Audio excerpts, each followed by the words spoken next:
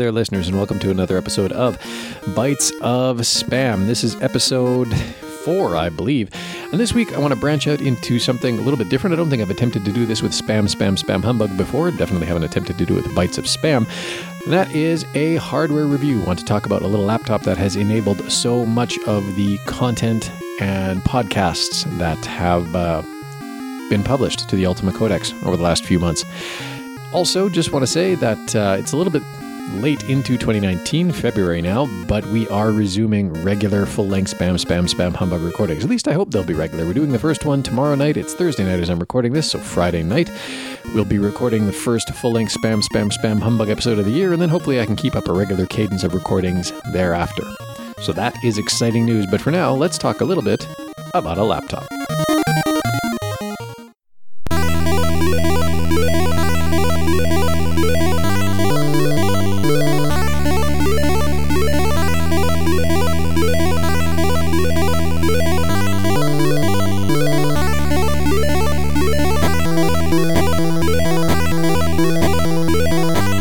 So, not quite a year ago, I acquired an Acer Spin 1 laptop, kind of as a supplementary work computer. The exact model number is the SP111-32N-P5MH, but that is, I believe, a Canada-specific model number. And if you're looking for this unit on the Acer store in, say, the US, it's going to have a slightly different model number. And you can go by the specs, which we'll talk about a little bit ahead of here, if you happen to want to pick one up for yourself. To look at, it's a very crisp, cool little unit. It's just over 1.4 centimeters thick, and the outer body is all metal. Actually, the inner body is all metal too. Like, the deck around the mouse, or around the trackpad, around the keyboard, it's all metal, and for the most part, a really nice brushed metal look. There is some chromy polished metal around the hinges, but yeah, for the most part, brushed metal. It's got a bit of a thicker black bezel around the display, but that goes well with sort of the darkness of the brushed metal. And the display, the laptop itself is one of those that can fold over past 180 degrees. So it has, the tent mode that we've seen advertised, and then of course also all the way over into tablet mode. Hence the name Spin. All of Acer's Spin models can do this, by the way, including their Spin 5 Nitro, which is a gaming rig, comes sporting I believe, a GTX 1050. Anyways, on paper, the system specs for the Spin 1 aren't particularly impressive. The processor is an Intel Pentium N4200, quad-core chip, 1.10 gigahertz per core, and that also, of course, sports Intel HD Graphics 505. It's only got 4 gigabytes of RAM, DDR3, and 64 gigabytes of eMMC storage. So, spec-wise, it kind of sounds like it should be, the term netbook has kind of fallen out of vogue, but that kind of maybe is what those specs evoke. The display is rather noteworthy, however, being a full HD, that's 1920 by 1080 panel, measuring 11.6 inches diagonally, and it can reproduce over 100% of the sRGB color space. I don't know if it goes all the way quite up to Adobe RGB, but it is a colorful screen. Definitely not what you'd expect to find on a small and, for the most part, budget device. The screen is a pen-enabled touchscreen as well, and the Spin 1 ships with the Acer Active Stylus, which works pretty darn good. It's not quite a Surface Pen, but it works pretty darn well as a stylus.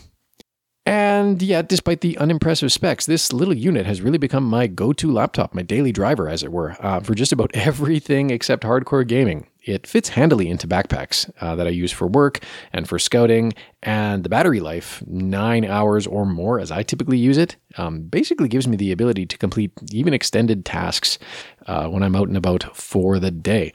I use it to draft articles for the Codex and to publish them as well. I use it to record and edit podcast episodes. I'm recording this episode on it, actually. It travels alongside my microphones and mixer much more easily than my larger Asus laptop does. And it's much easier to bring along with me on, say, bus rides or to crack open on lunch breaks to get some audio processing done. And let's, not even mention how much of a better choice it is to use on an airplane. And you know what? As a gaming platform, it's not bad. I mean, it runs any of the Ultima games flawlessly. And various Sierra and LucasArts games from my GOG library have no trouble running on it. Even Torchlight 2 actually runs pretty smoothly at 1920 by 1080. So that's pretty awesome. This model of the Spin 1, just for your reference, normally retails for around $550 Canadian or about $400 US. But you can sometimes find it on sale for a much more modest price.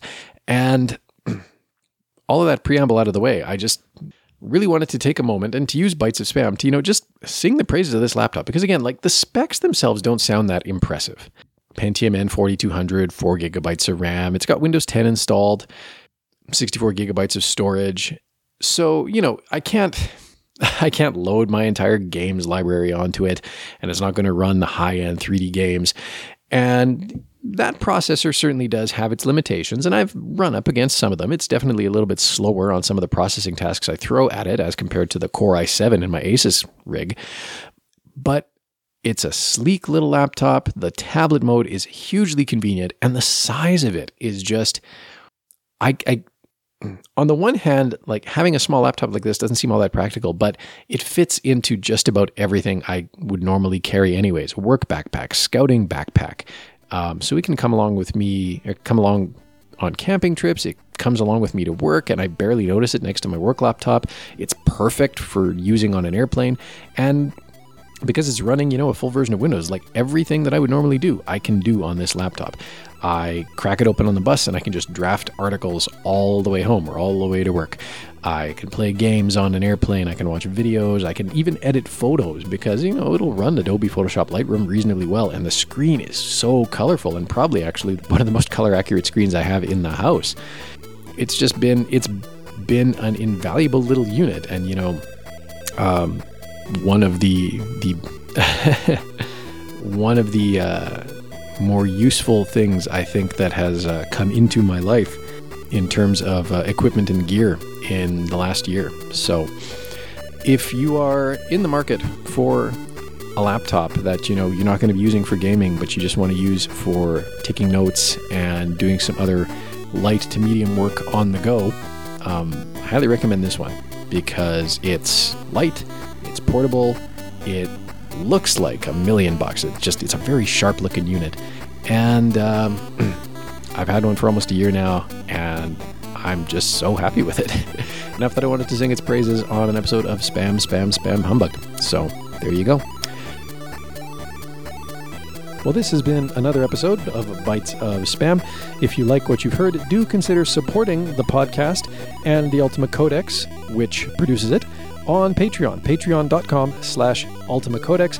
You can also, of course, get in touch with us on Twitter @UltimaCodex, facebook.com/TheUltimaSeries, at spam-spam-spam-humbug or ultimacodex.com, or you can send us an email, ultimacodex@gmail.com. Thank you for listening, and until next time, be virtuous.